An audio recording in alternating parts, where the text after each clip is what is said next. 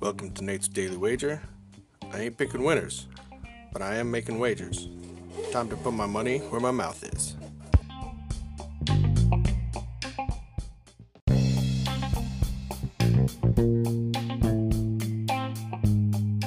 This is Nate's Daily Wager for September 4th, 2022.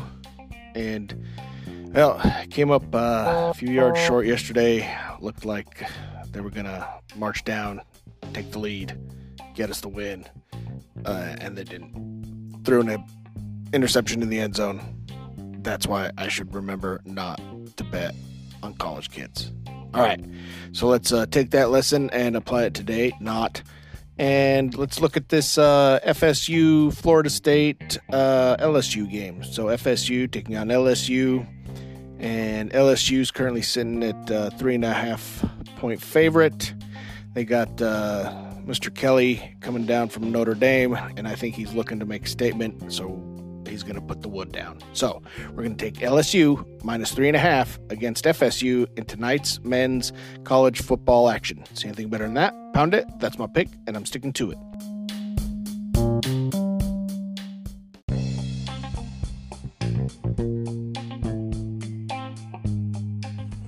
Please remember to rate, review, subscribe in your favorite podcast application.